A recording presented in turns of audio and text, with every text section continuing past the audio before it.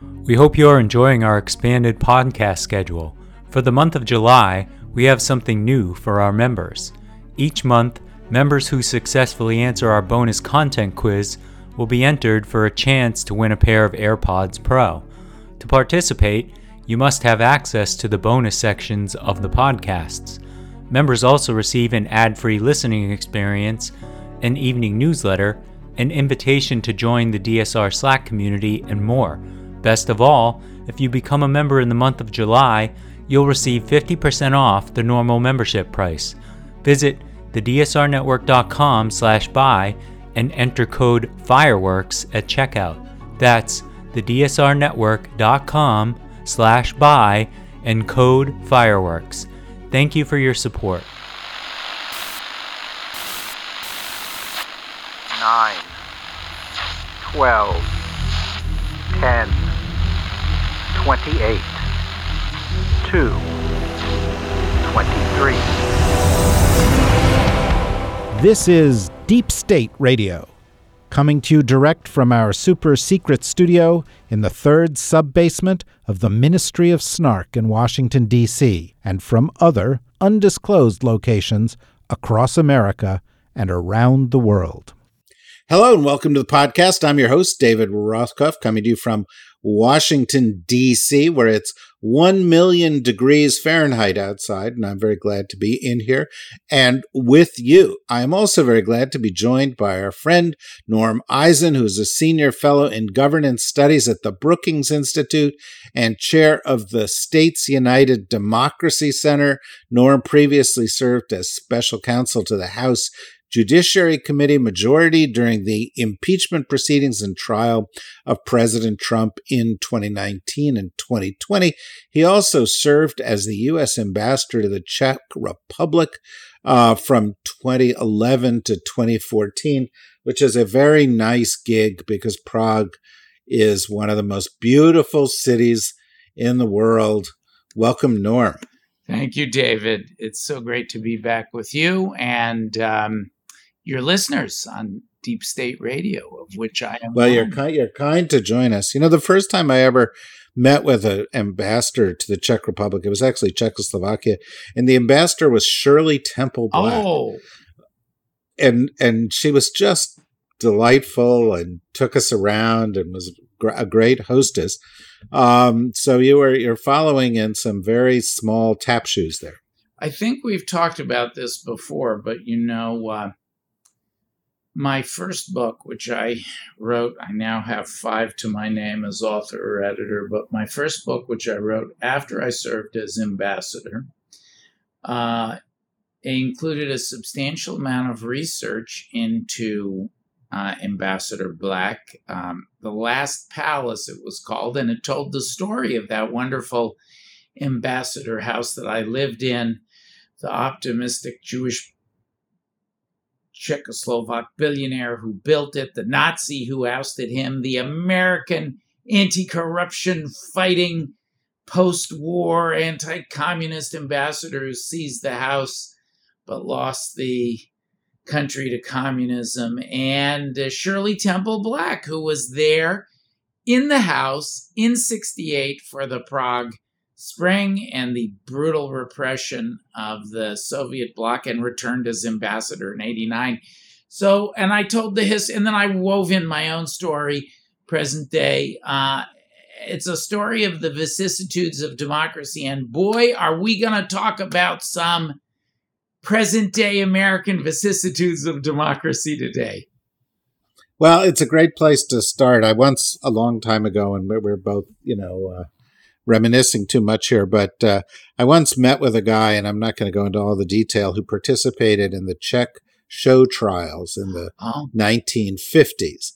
And he talked about the various ways that people had to contort themselves to get around the communist authoritarian government and the mockery of the justice system that they made. And one of the things was that they had to confess, whether they did it or not, or they would be put to death. And so they developed this system where they would testify to whatever they were told to confess. And then at the very end, they would say the word Ozer. and Ozer meant in the check the opposite of whatever I just said. It was kind of, and it was just their kind of way to work through the system. And if we don't get this right, we're going to be right back there, Norm. Ozer, I hope I never have to say those words in an official testifying capacity, David. Well, if things go the wrong way, you're going to be on the short list. So let's talk about how we keep them on the right track. This week was one of those nearly comical weeks where the entire mainstream media concluded sometime on Wednesday or Tuesday that the Jack Smith indictment for the January 6th election interference was going to come down on Thursday. And then they, and so they all got ready. They brought in all their teams. Everything was going to happen. And then that didn't happen. And just as they were going, oh my gosh, what a disappointment, we got new superseding indictment on Mar-a-Lago. So they've been like ODing on that. And I'd love to hear your take on it. And then when you're done, we are joined by our other friend, the wonderful Allison Gill, who's CEO of MSW Media, co-host of the Daily Beans and Cleanup on Aisle 45 podcast. We're so glad to have Allison back here to talk to us about this too. But let's start with you, Norm. What do you take from what did and did not happen this week? Well, I was one of those television commentators caught up in the scheduling frenzy. And I kept saying, I said it on the air, I think on Tuesday night, do not put your running shoes on until we see Trump's lawyers going into DOJ. That is the key threshold moment. So when that happened, and one of those two lawyers happened to be my former criminal law partner and friend, John Lauro. When I saw that happening, I'm like, okay, now we can start the countdown. I did not think that we were going to get charges on Thursday because it's just too soon. There's been a modicum, some would say excessive one, of respect for Trump as a former president. You're not going to, and he has a right of appeal going beyond his meeting with Jack Smith. He has a right of appeal within DOJ. So it wasn't going to be Thursday. Then we got this very good indictment superseder in Mar-a-Lago, which raises so many fascinating questions about the benefits and the costs. Allison has been tweeting and commenting on it. I think it greatly strengthens the case. The behind-the-scenes story, I was told in the 4:00 hour, something is coming from DOJ, but nobody knew what. And then when that indictment hit, I was on air. I had just done a panel on the January 6th case, and so they kept me. And it was one of the craziest shows of force that I've had on CNN, because they leave you all on air, right? So there's like 8 people on set and in boxes in Flash Studios, and everybody's reading the indictment. So it's like a live stream of a study group. People are looking up and down and making notes. So, but the indictment's very, very important. And with January 6th coming and this powerhouse enhancement of the Mar-a-Lago documents case with a huge win just the other day for Alvin Bragg in his case, and with Fonnie Willis just around the corner, and Michigan AG Dana Nessel coming out of the blue charging the fake electors. Wow, it's high season. And not just at beach resorts. It's high season for accountability. And yeah, it's going to be high season for Norm and Allison and all you guys on TV all the time. You'll have to have your own channel soon. Allison, before we get into this, I want to say, this breaks every rule of moderating that I know. But just to go off topic for a second, today President Biden signed an executive order to move the prosecution of military sexual assault outside the chain of command. You have been a real activist and a really important voice on this for a long time. And I just, I wanted to congratulate you, give you a chance to note it. It's a big deal. It's a step closer to justice. People will try, no doubt, to fuck with this too. But I just thought tip of the hat. And if you want to say anything on that before we dive onto the events of the week, please do. Just thanks to everybody who voted for Biden and Harris, and thanks to the president for signing this executive order. Thanks to the hard work of Kristen Gillibrand and her colleagues in Congress. They had this as a standalone bill, but it ended up being put into the NDAA, which was passed. And it's not everything that we wanted, but it is the biggest step we've taken in over a decade to curb and prevent military sexual trauma. We've taken the decision to prosecute out of the chain of command, which is where your rapist often resides, is in the chain of command. And there was a huge conflict of interest. You don't, if you are the commander of a base, you don't want to be known to have military sexual trauma occurring on your base. So they would often talk you out of reporting it. And so for over 10 years, over a decade, since we worked on the Invisible War documentary and started working with Kirsten Gillibrand and people in Congress and voices in Congress to get this done.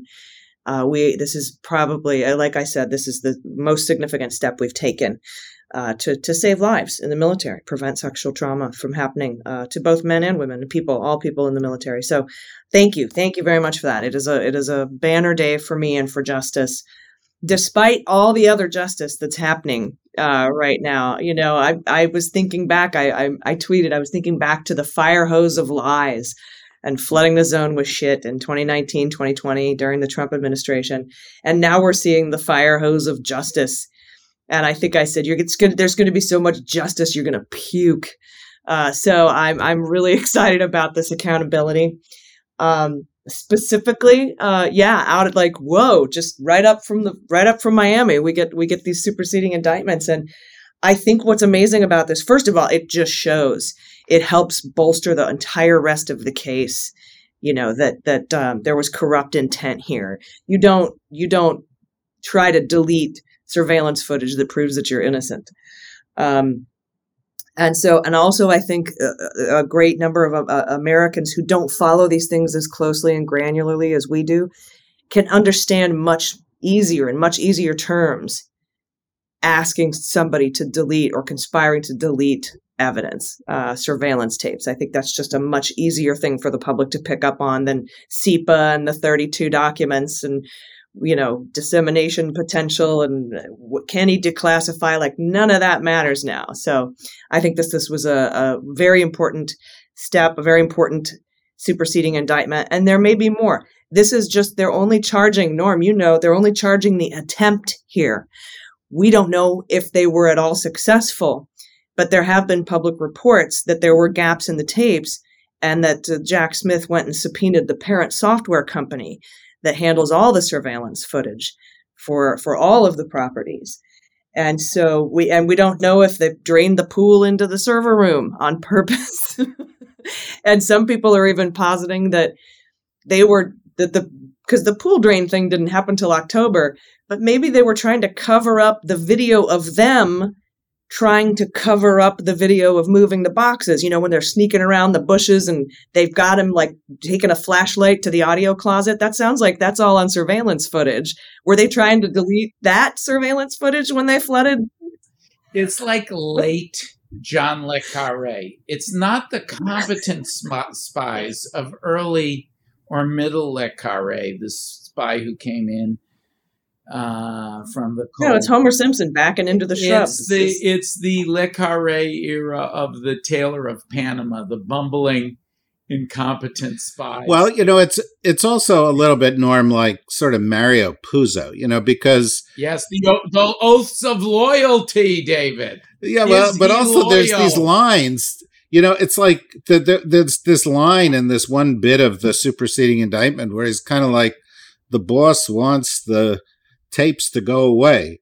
I mean, it's really. I think that I said on CNN this afternoon, I think that is the single most damning line in all of the new material in the superseding indictment. But if I may offer a friendly amendment to Allison's assessment of the other half of the case, and we do say, I agree with her that we do say here in Washington, since Watergate, it's not the crime, it's the cover-up. But this is a crime. This is a big, important crime. But on the other half of the case, the Espionage Act charges for wrongly retaining national security material. There's also a big leap forward here, because just like this new episode of the gang that couldn't shoot straight, the gang that couldn't obstruct straight, in that half of the case, the obstruction half of the case, you have a new count, 32. They found the document, or they got permission from the IC to charge the document. Something happened to add the Iran document that Trump brandished as a new count, 32.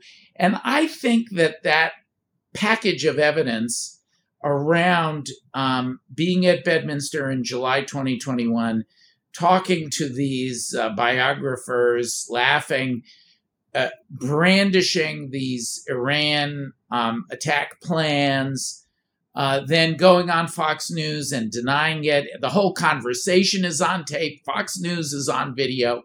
And now you have the document to prove it. That also, like these De Oliveira and Nauta prowling around the tunnels and sneaking through the bushes to meet, and these conversations with Tavares, the IT guy who we've now identified as Trump employee number 4. Like that narrative, the narrative around the abuse of that Iran document encapsulates and epitomizes what all of the classified document stuff is about. So I think there's a high cost that we'll talk about potentially. Allison just tweeted out, it's where I rely on her Twitter feed, Mueller, she wrote, for so much information, and I laid my eyes. My very laggard research assistants were slower to get me the government's filing about why the case should not be delayed. There's a cost to these improvements in possible delay, but boy, in front of a difficult judge and a jury pool that is going to include some unfriendlies in Fort Pierce, Florida, you need this improved 1-2 punch. They got it. Yeah, to have the recording of your defendant saying, I have the document, and to have the document, and they probably have somebody who else was in the room that confirms they've had to develop evidence that was the document. Otherwise, they wouldn't be able to charge it. Can I ask a question of Norm real quick?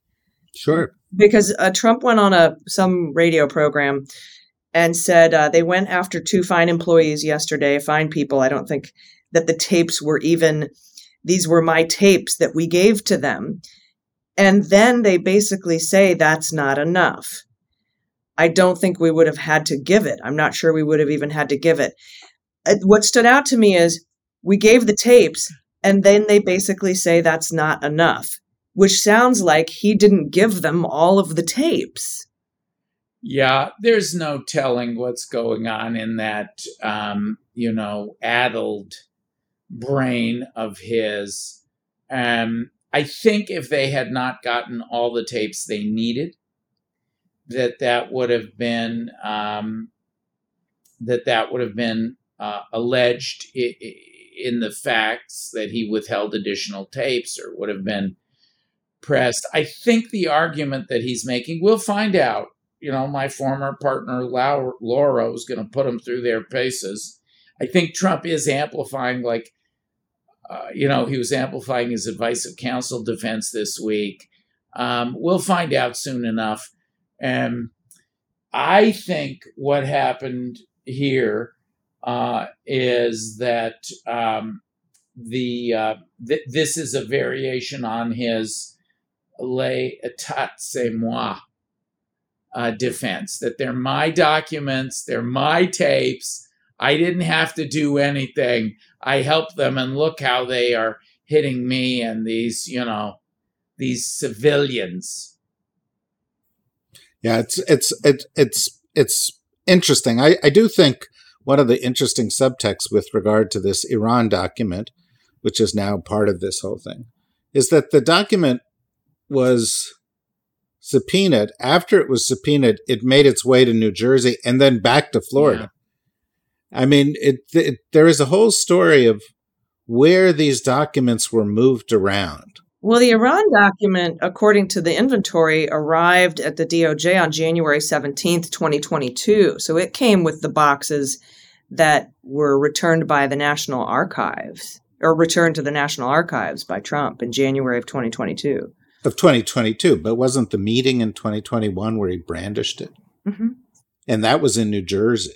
So that, all I'm just saying is that there seems to be this shifting back and forth of these documents, which shows to me a considerable consciousness of where they are and their utility to him. And De Oliveira helped. Now one of the other, it's not a major revelation, but what was formerly paragraph 62, it was Nauta and another employee moved the boxes. Now we know that was De Oliveira. And the mere fact that you have these two individuals who surely did not have the appropriate security clearances moving these boxes of classified. When I had to move a piece of classified paper off of government premises, you have a protocol, you're trained, you have a very special briefcase. You don't take it in just any container. Wait, so you're saying, I just want to understand this. You're saying the pool guy can't move the classified documents around? Let's be fair. He was the property manager. Yeah. Hey, another lawyer question for you, because I remember John Irving, who represents De Oliveira, and John Irving was like, he was just being friendly. He was just helping move some boxes. I guess he told the media that after he knew that he lied to the FBI. Nope, never saw the boxes. Nope, never nothing. No, don't know what you're talking about. But Nauta and Tavares, the IT guy who appears to be cooperating here, because they have the conversations between Tavares and De Oliveira. But Nauta and Tavares have the same attorney. It's good old Stanley Woodward. I don't think he's going to be able to represent them both for long. I think I think maybe we'll see a filing from the DOJ about a conflict of interest there. They often will. They will not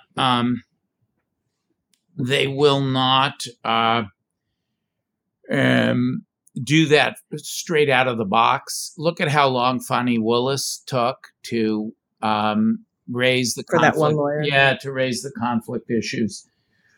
So they like to they can, but the usual practice is to give them a little more rope to hang themselves. Stanley Woodward is a real criminal defense lawyer, and people don't, I've been on TV praising my former partner, John Lauro, who's a real, very effective former prosecutor, very good criminal defense lawyer. I was one myself for decades. There is a kind of badge of honor among criminal defense lawyers that you pretty much take almost all comers. And it's a tradition that was set with John Adams representing the Redcoats. And it's a point of pride if the client, if the client is Donald Trump, my advice to my former partner is get paid in full up front. But Stanley Woodward is taking all comers. Yeah. He's got Kash Patel. He's got the guy that back and forth courthouse thing with Federico Klein. That doesn't mean he's, that he's not an effective counsel. He is. He's good. He's normal. He's not a Boris Epstein. No. It's just got to be hard to have 20 clients. Having other people pay your bills. In every big white collar case I ever did, Enron, the ADM antitrust case that they made into the movie The Informer with Matt Damon, the Refco case, last big case I tried before I went into the government, a big commodities, massive, I think it was the largest commodities brokerage failure ever. In all those cases, the bills were paid by the company or by an insurer for me to represent the individuals. The individuals can't afford to pay. So, I don't think that Woodward's activity is nefarious. I do think we're not going to get to trial in May or whenever it happens with him having all these representations. You're right. I would say one thing though, which is it is slightly nefarious to have Donald Trump say, "Okay, I'll take care of all your lawyers." Yeah. I don't necessarily think it's nefarious, but if you've got a cooperator in a case and a defendant in a case, it's real hard. Yeah, sooner or later, something's got to give. Often the prosecution will let a little bit of time run before they make their move, including because it can slow down. Jack Smith wants speed, right? Allison, you posted on Twitter his 2-page motion explaining why the May date should hold, and it should hold. These are not changes. It's not like he charged the property manager with 32 counts of possessing classified documents. Well, it's also let's be honest. May's still 10 months from now, right? Yeah. So in any event, I want to talk about a couple of things that are to come. This is the point where we say to those of you who are not subscribers, you should be a subscriber because you could listen to the rest of this podcast. I'm going to reveal all the secrets. Yes, that's exactly. So go to the dsrnetwork.com and sign up. Go to membership, sign up. For those who remember, stand by. We'll be right back.